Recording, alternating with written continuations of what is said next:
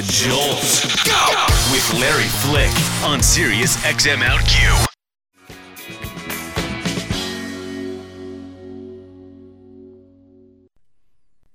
I'm Larry Flick, and this is your Morning Jolt on Sirius XM OutQ. Keith Price. You know, I normally, it's time to be confessional. Tell it. Scary movies, not really my favorite thing. They kind of, nobody likes to look at a guy my size scream like a 2-year-old girl, but we have a legend in the studio. Probably the only man whose scary movies I have seen, because he's an auteur. We're talking about you like you're dead and you're not here, but he's actually alive. He's in the room. Put a sheet over me. Wes Craven joining us. Good morning, sir. Good morning. It's very, very nice to have you with us. Thank you. I come with my own sound effects, as you noticed. I was very impressed. Yes. That was really good. That was really barking good. Dogs very well too. Can you do? Ooh, that's very good. Yeah. Wes Craven's new film, My Soul to Take, opens today, and it promises to scare you because it's also, am I correct? It's in 3D. Yes, it's in 3D, so it scares you 3 times as much. So is it like, are you going to be constantly like dodging? Throw bodies at the audience all the time. No, actually, we did 3D because, my sense of 3D is it's just coming. It's going to be the way we watch movies. I know. So I always feel rather like than idiot throwing putting things those at the audience, on, we're just doing it like more normal, very subtle. And I appreciate you for that because, you just think of like the train coming toward you in those early 3D movies. I don't like the glasses. I don't know if I like the glasses, but we'll see. But you can kind of stretch rooms and do weird things very subtly. In a scene like if somebody's going mad or having a vision, you can do something very subtle that the audience is not even aware of with the dimension of rooms and size of figures. That is quite interesting. How much extra pre-production preparation did you have to do for shooting in 3D? Zero. The film was shot in 2D, and we didn't think of doing 3D until later. Oh. And because the new way of doing them is to do them in post, where computers go kind of look at the film and decide what the outlines of people are, and they cut, plates for all that. So it's highly technical, but basically everything is divided out from everything else, and then you assign distances from the screen for all those things. So that's all done by computers, and then humans come in and sort of polish it up. But you can make all the decisions after you've shot everything. And as opposed to the old way of shooting with, cameras that had 2 lenses in it, which is very kind of awkward and cumbersome and everything. And so is there any danger of it not looking the way you first conceived it in your head? No, there's not. And I was afraid of that.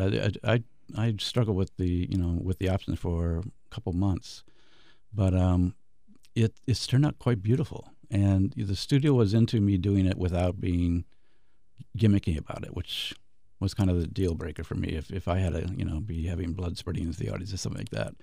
So we just had the film as it was shot and added the sort of dimension of 3D and did some of the manipulations of space and things that were very subtle for certain scenes. But basically, you're just looking at it the way your eyes would see it. Well, that's actually encouraging as we were looking at the box office score for like the Owl movie, and you're thinking, a 3D Owl movie? Really? Well, that might have been a loon. I don't know. And it's making a ton of money on top of that. So what do I know? But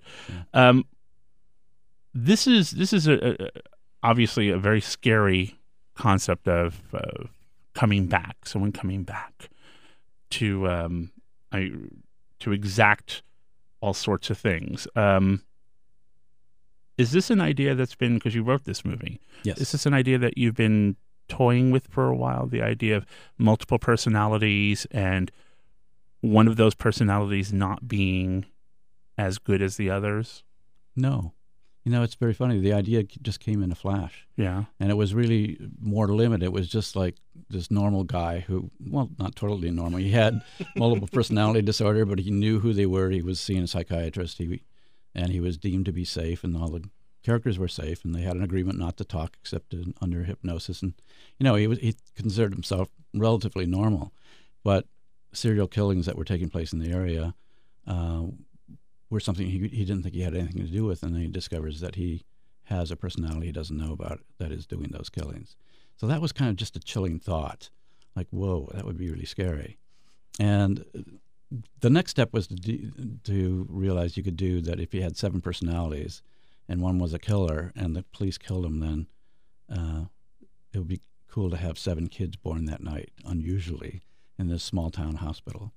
So this film takes place on their 16th birthday. So obviously they all know each other because they were all born on the same night. They're a bit of an oddity in the town.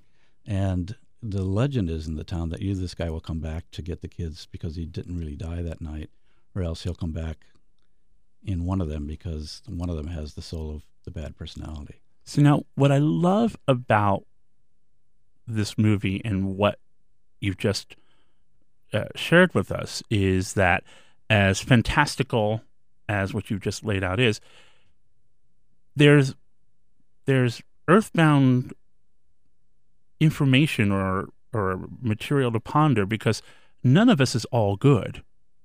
And it makes me think, this movie makes me think about the part of myself capable of terrible things. I think do you agree with the idea that we're all capable of terrible, terrible things? It's very unusual for you to admit that, because most people say, well, I don't have terrible thoughts.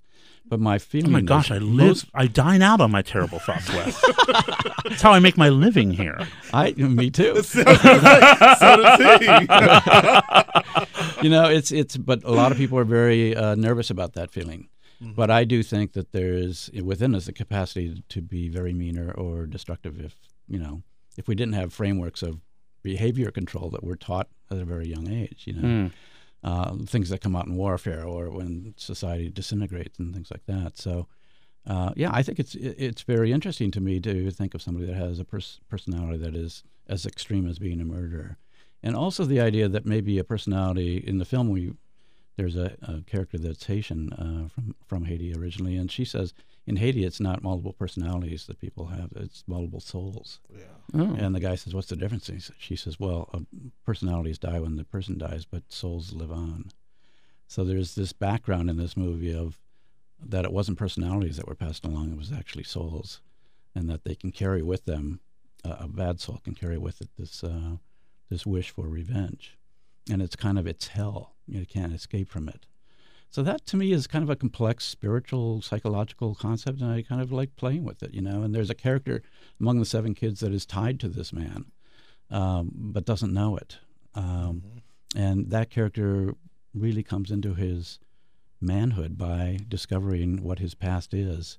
And also, as some of his friends start to die among these 7, this kid who starts very, very, very innocent and not knowing kind of what's going on at all around him gets smarter and more canny and more strong. So by the end, he's a hero. So it's kind of a hero's journey, and it's a kid's journey towards manhood. So, it has a lot of things about it that's just fascinating. And it's like, and when you think about it over the course of the time, it's very quick how that maturation happens. Like it's almost 24 hours. 24 hours. Like, boom, it starts and then it's on. And once it starts, it doesn't stop, which I loved. Yeah, fascinating. Love. And yet it has a lot of it has fun scenes and very tight friendship between him and his best friend. And so to me, it's like this is where I would like horror to go, at least a little bit, is towards more rounded characters, a little bit more sympathy towards the characters, and not just slaughtering people or torturing. And it's an obvious area I wanted to explore with you. Talking to the filmmaking legend Wes Craven here on The Morning Jolt. I'm Larry Flick with Keith Price, and the movie is called My Soul to Take. Opens today. And we're talking about a movie, and again, I'm not an aficionado of the genre, but I am a fan of what you do, because what you do is textured and intelligent and thought-provoking and almost becoming an anomaly in the genre. Do you like being part of a genre that has become almost pornographic in its violence? Oh, no. Don't you? I was thinking about being an anomaly. It's like being an amoeba or something. But, in some ways it's good to be an anomaly, because it sets you off. But because it's smarter. There's dialogue that actually says something in your movies. There's there's just a lot going on. This is art. This isn't. Ooh, don't say that word. But it is. I mean, and That'll kill it. It's not an art movie, not, all right. Not trying to kill Not it. the left right win. But you know what I mean. It actually has a point of view. Yeah, but I always try to hide that. Do you? Yeah, I mean, Nightmare on Elm Street, for instance, but to me, I was studying Eastern mysticism and levels of consciousness, and consciousness was equated with being awake. Mm-hmm. But I never, ever said that in an interview, So I think there's some things that can be very complex and very ancient, but you don't have to tell the audience that. But they'll recognize the sort of the story as being something that's eternally important, even though they think it's just momentarily within their own generation important. But it's really something that people have been struggling with for forever. So the same thing with this, the wonder of who the hell your parents really were and what they've passed on to you, and what we've all inherited from the human beings that have been around and acting in the past. The whole racial thing in America. My God, look at what we inherited. Yeah. No matter what color we are. So those are, and a lot of it is hidden and was hidden for many years. I just read a thing in the New York Times yesterday about the United States was doing experiments in Guatemala where they're giving syphilis to people, natives down there, to experiment with whether they responded to penicillin. So there's all these weird, secrets. And I think secrets are festering wounds, So I like a story about a kid who tries to figure out, who his parents were and how it's tied in with him. And because it's quite often the beginning of freeing yourself to be yourself and not, being sort of borne down by what your father or mother did. And yet watching your films is fun, and it's meant to kind of give you that jolt. Yeah. That well, like I say, I never want the audience to be aware of that. And there's a lot of laughter in this film and a lot of just drama, rather than somebody chasing you with a knife. Although there is that too.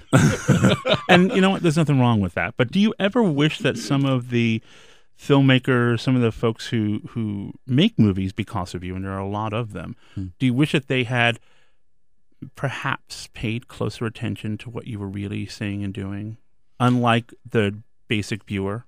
It's not my place to be, judgmental. And I think where a lot of the films about torture started was right during the time when torture was being kind of discovered by U.S. forces and CIA and things like that. So it was kind of a national issue in a way. And that stuff always gets into horror films. Kind of the horrors of the contemporary society, whatever it is, whether it's atomic testing creates giant ants in the 50s, or whether it's something like torture, is something that then has to be kind of mulled over by the popular consciousness. And then the sequels are kind of, it's the studio making money. Well, but the original treatment of those subjects were, I think, in some ways important. And so you joked about not wanting your films to be called art. Do you think that people would be resistant even if you wanted it? Even if I wanted it to be art? If you wanted your films to be acknowledged as such. Oh, I think, I was going to say, as an artist, I think it's very, very dangerous. It's like if Bruce Springsteen thought of himself as an artist when he did, the original album, I think he would have killed himself. It's like you can't think that way because artist is such a precious concept. It's kind of like, oh, I am special from everybody else and I know more, or I feel more, whatever. It's just, I feel like it's smart in a way to just think I'm a working stiff. I'm a director working in the genre. I try to make the best pictures I can and pictures that I would want to go see. Those are my two rules. I ask myself, have you seen it before? If you have, don't do it. And would you want to go see it? If I can say yes to both those things, would I go out of my way to see it? Then I think it's worth doing. So beyond that, and doing the best job I can as a filmmaker, I try not to think about it being art or not. So before we let you go, why do you like to be scared so much then? I don't. This is all about dealing with fear. Huh. It's really about dealing with fear.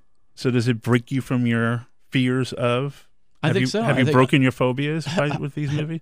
Well, I think, even this picture has to do a lot with fears from my childhood, frankly. And Nightmare on Elm Street did, too. I had nightmares as a kid, and I remember that terrible feeling.